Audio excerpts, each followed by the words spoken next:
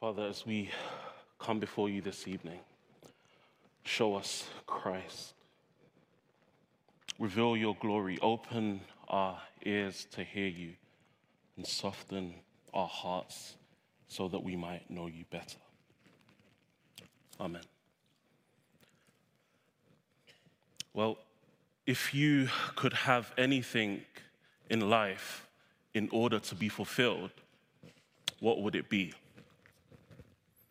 If you could have anything in order to bring you satisfaction, peace, and fulfillment, what would you ask for?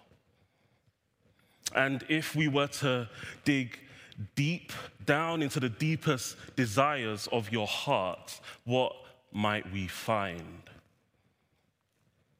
To some of us, this question might be simple, but I think if we were to really dig deep, I'm sure we'll find it's more complicated than we think.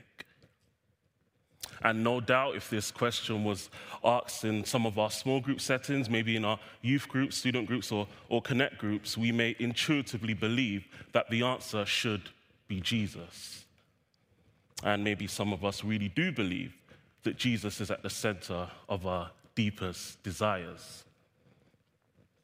However, I think if we are to be honest with each other, we would admit that we often struggle with keeping Christ at the center of our lives.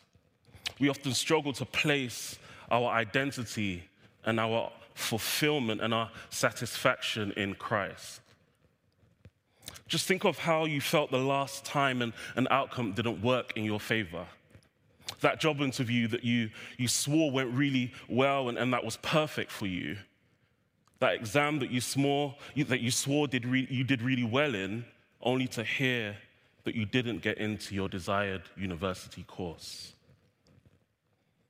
That relationship that you thought would stand the test of time. That friendship that you swore would last a lifetime. Hardship, betrayal, disappointments. In all these situations, our emotional responses often reveal where our true fulfillment is. It often reveals the areas in which we were placing our identity and our satisfaction. Well, my goal this evening is to convince you that Christ is enough. My goal this evening is to convince you that Christ is sufficient for every need. That in Christ is where our identity lies, and in Christ is where we find all our fulfillment and our satisfaction. If we're not convinced of this, no doubt we will be vulnerable to being led astray by worldly ideologies. We will be setting ourselves up for the disappointment that comes with seeking fulfillment in things that fail to meet our expectations. We will be captured by the deceitful philosophies of this age. However, if we are to find our fulfillment in Christ, we will have all that we need to continue in the faith that we first received. To hold fast onto the faith that we entered into, knowing that the Christ we first received is the one who is able to bring us to completion.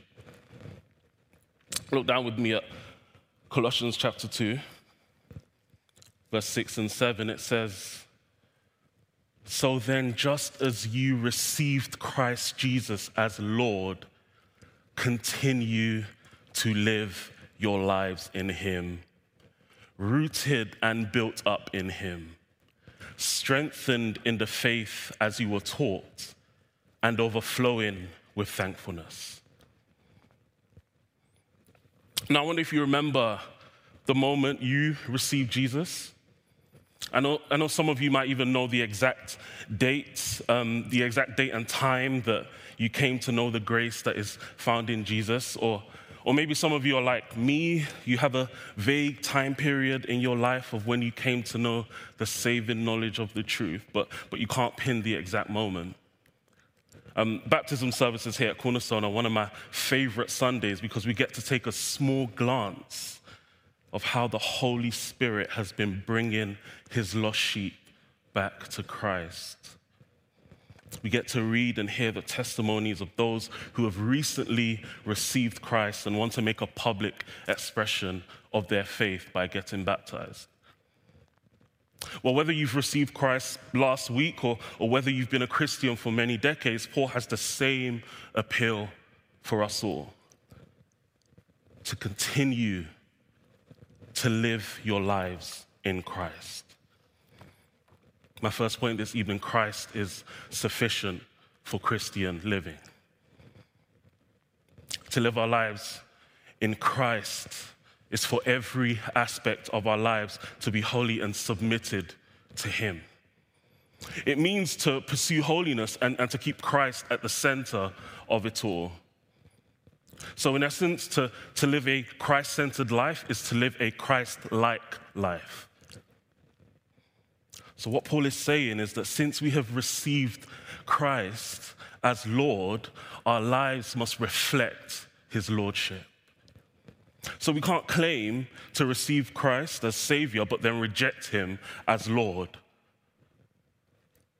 So since we have received the fullness of Christ, we are called to submit to His Lordship. But I know as well as you that it's easier said than done. As a Christian, we're called to live a Christ-like and a holy life, and we know that, but the moment we face temptation, we have a tendency to forget. So we enter into a workplace consumed with gossip, and more often than not, we're consumed by that culture.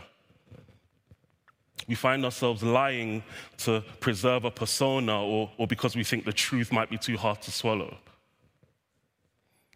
We covet because we lack contentment in the situation that God has placed us in.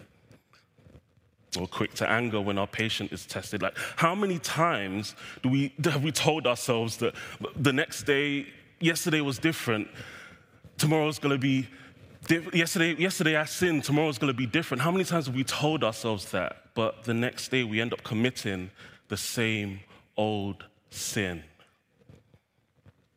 James, in his epistle, chapter 1:23, says, anyone who listens to the word but does not do what it says is like someone who looks at his face in a mirror and after looking at himself, goes away and immediately forgets what he looks like. Isn't that us sometimes? We know what Christ-likeness should look like, but once we face life, we often forget. So how do we continue in our faith? What is the key to continuing in our faith and flourishing in our Christian living? Do we just try harder? Is it by our own willpower? By following certain rules, putting certain things in place? Well, friends, I'm sure you know the answer to that question. We look to Christ. Read again. So then, just as you received Christ Jesus as Lord, continue to live your lives in Him, rooted and built up in Him. We look to Christ. We root ourselves in Christ. We cannot fight the temptation of sin without rooting ourselves in the one who defeated sin for good. He is the one we first received, and He is the one that we trust in to help us continue in our faith. We must dig as deep as we can and plant our roots in Christ. He is our firm foundation. As the hymn goes, on Christ, the solid rock I stand. All other ground is sinking sand. We don't need more willpower. We don't need motivational books or TED Talks about how to handle the difficulties of colleagues or the difficulties of spouses and friends. Christ is enough. Christ is sufficient. As verse 7 says, let us root ourselves in Christ, be built up in him and strengthened in our faith. And I'm certain as we do this, we will look back in our lives and see all that God has forgiven us for. We'll see the magnitude of his grace. And as we see how the Holy Spirit has been sanctifying us, we will, as verse 7 says, be overflowing with thankfulness. So look and see how far Christ has brought you, and trust that he will give you all you need to continue in him.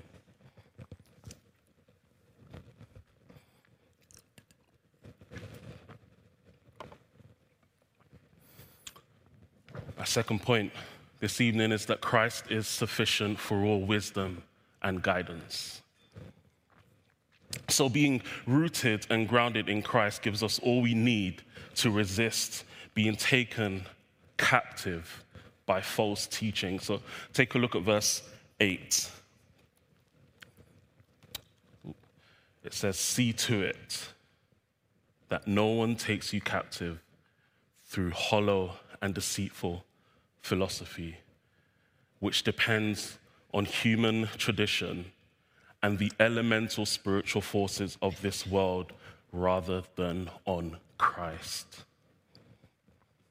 See, I think it's important to understand that Paul is not saying philosophy itself is deceptive or hollow or demonic.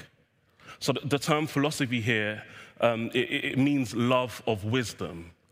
And it often communicates how we think about God, humanity, and the world around us.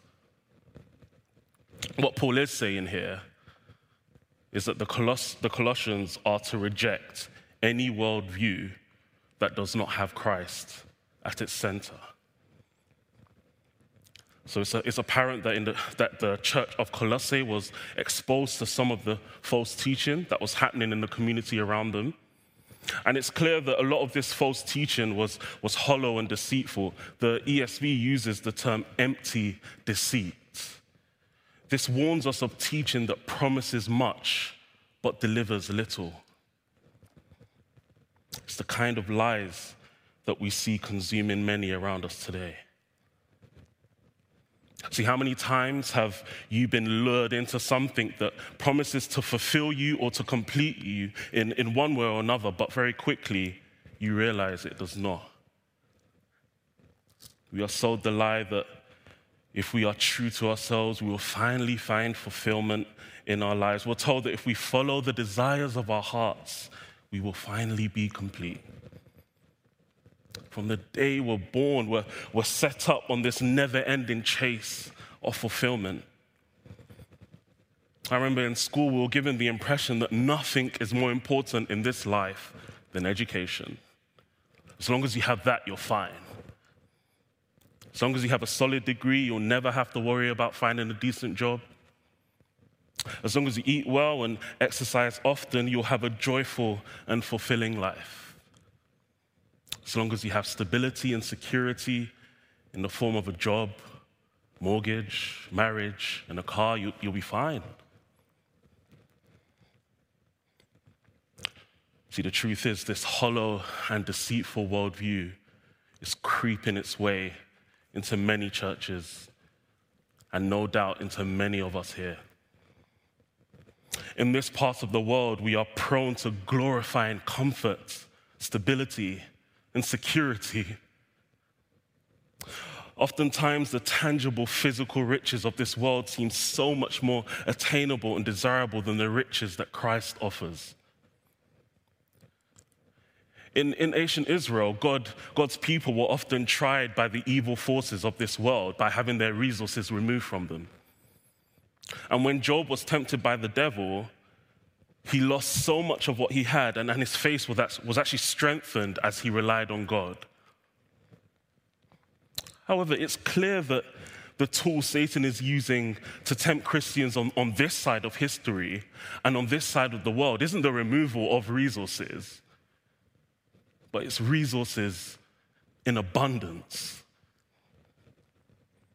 The hollow and deceptive philosophy that comes from the elemental spiritual forces of this age is this: that all our fulfillment and all our hope and all our joy and all our completion comes from the lifestyle we live and the possessions that we own. This is a grave, grave lie. And a part of us knows this because of how quickly the euphoria of our last accomplishment wore off. When you were in school or university, exams feel like life or death situations. When you got that job offer or you were newly married, there is that initial excitement or sense of fulfillment. But it's only a matter of time until it wears off and you're searching for the next milestone in life. You're searching for the next thing that will give you completion. Look, many of the things I've discussed aren't ultimately bad things, but once we start to find, once we begin to try and put our fulfillment in them, they become idols. Brothers and sisters, we do not find our fulfillment in the things of this world. We find our fulfillment in Christ. Everything else is hollow and empty. Brings me to my next point. Christ is sufficient for our fulfillment. Read verses 9 and 10. For in Christ, all the fullness of the deity lives in bodily form. And in Christ, you have been brought to fullness. The fullness of God lives in Christ. The power that spoke the universe into existence dwells in Christ. All of who God is, his mercy, his grace, his power, his judgment, his love, all of it lives in Christ. The promise of eternal life, all hope, all fulfillment, all that we could ever want or need can be found in Christ. But what I think is really profound here is that every single one of us here who is in Christ has been made complete. We don't need to seek fulfillment anywhere else in creation. We have been brought to completion by the Creator himself. So I plead with you, don't listen to anyone who says you need anything more than Christ to be fulfilled. Just be reminded of what we read a couple of weeks ago in Colossians 1, that everything was created by him and for him. If we continue to seek fulfillment in created things, we will continue to be left utterly disappointed. But if we view creation in light of who creation was created for, we will surely enjoy the completion that we have in Christ. So I ask you again, where do you place your sense of fulfillment? What do you think you need in order to be satisfied? What is the source of all your joy? John MacArthur read a poem during one of his sermons, and I think it really captures the heart of one who finds their fulfillment in Christ. So as we reflect on this, please listen. It should be up on the screen, but I'll read from it. In Christ, I find the source of all earth's loving, the universe of peace and trust divine. In Christ, I find the satisfaction born of knowing forever I am his. He is mine. In Christ, I find a harbor from the tempest, a refuge safe to guard throughout the test. I find in him a shelter from the darkness, a safety in his arms, my soul does rest.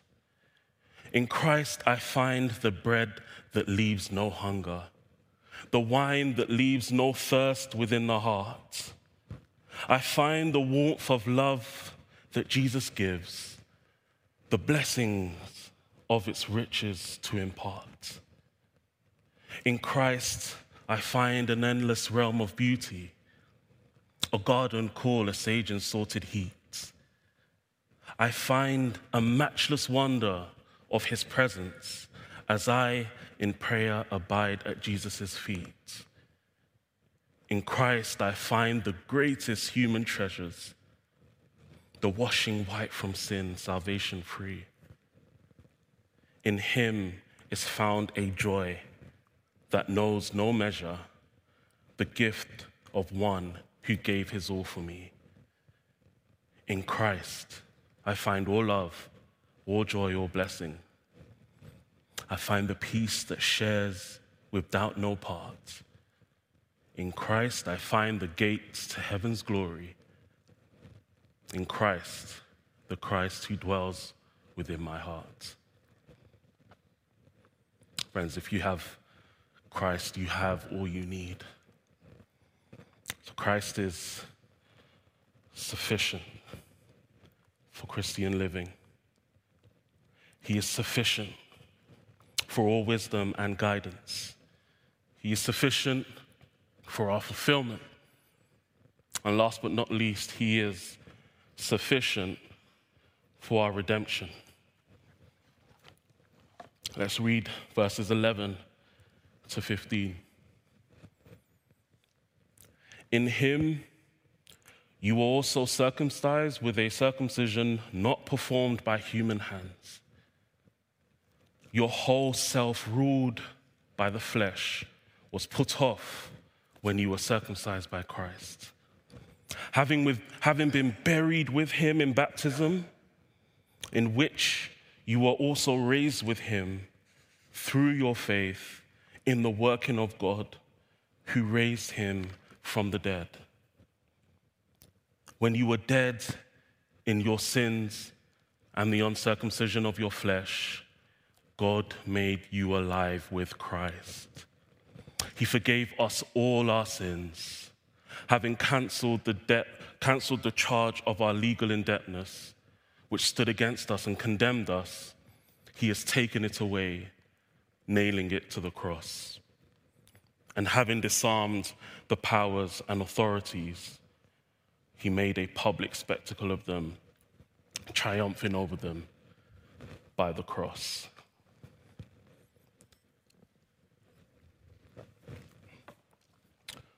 Now, in case you weren't aware, circumcision is the removal of the foreskin of a man. This surgery was mandated by God for the people of Abraham and his male descendants, and it was a sign of God's covenant with his people. Through the centuries, the Jews have continued this practice. So circumcision was required by law in order to distinguish God's people from the pagan world surrounding them. It was also a symbol of ceremonial cleanliness. However, what circumcision could not do, what the law could not do, was cleanse God's people from their sin. The circumcision that we read here, as Paul says, is not that of human hands. The law was not sufficient to redeem God's people. It did not matter how many sacrifices, animal sacrifices were committed. It did not matter how many boys were circumcised. It didn't matter how hard they tried to keep the commandments. The law was insufficient to redeem humanity from our sin. As the writer of Hebrews tells us in Hebrews 10, the law is only a shadow of the good things that are coming, not the realities themselves. For this reason, it can never, by the same sacrifices repeated endlessly year after year, make perfect those who draw near to worship. The law is insufficient. What as Paul says, what the law could not accomplish, God did through his Son. the circumcision that was done by human hands was insufficient, but the circumcision of the heart that was executed and accomplished by Christ himself is what humanity needs. This is what verse 11 means when it says you are circumcised by Christ.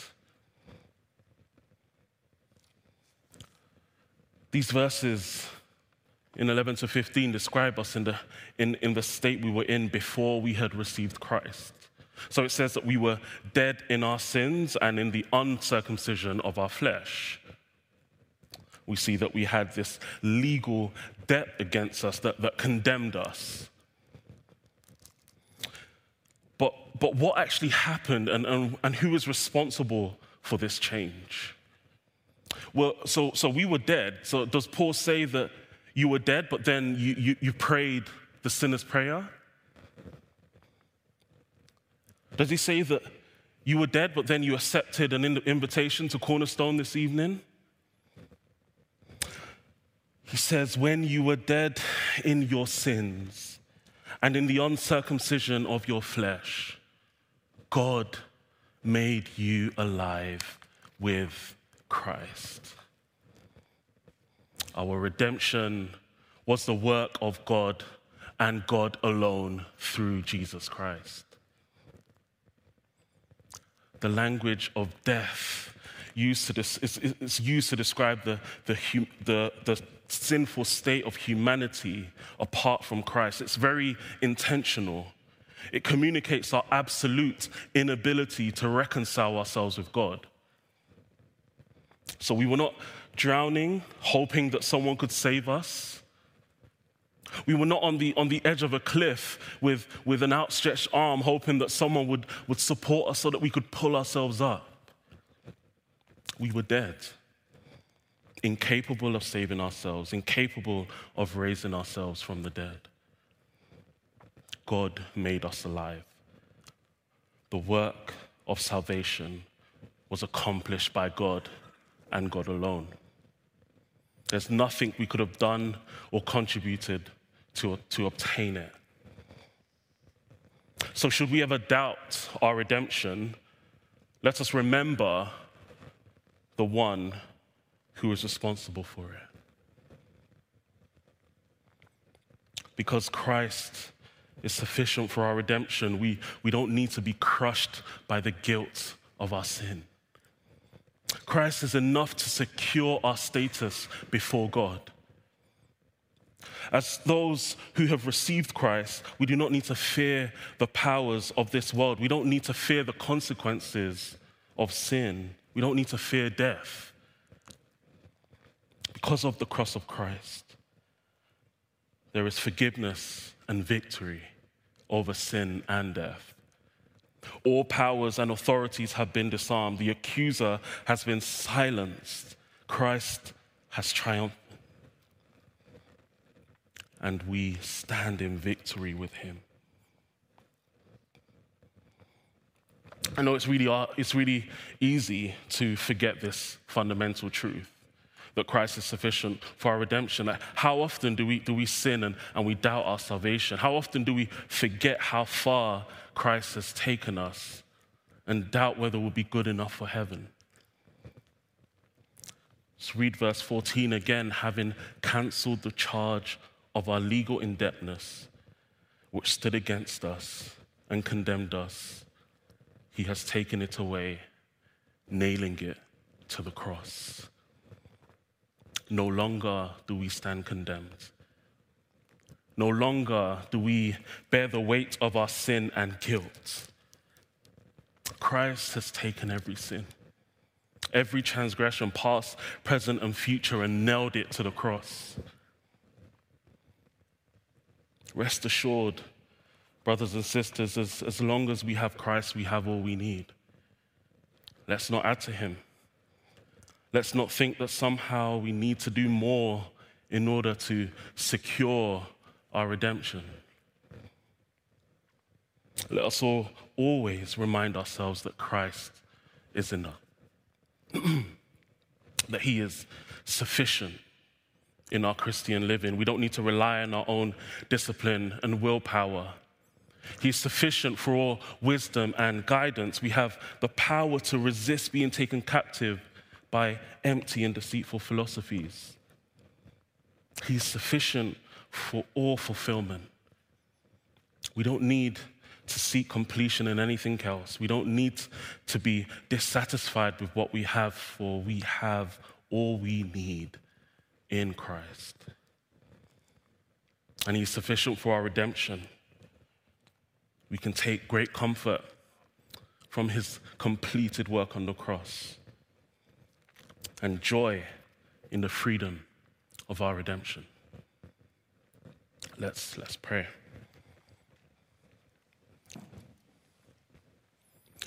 Father, we thank you for sending your Son Jesus into this broken world for us. We thank you that through Jesus Christ, there is more mercy than we can ask. We ask through the power of your Spirit to help us hold tight onto Christ,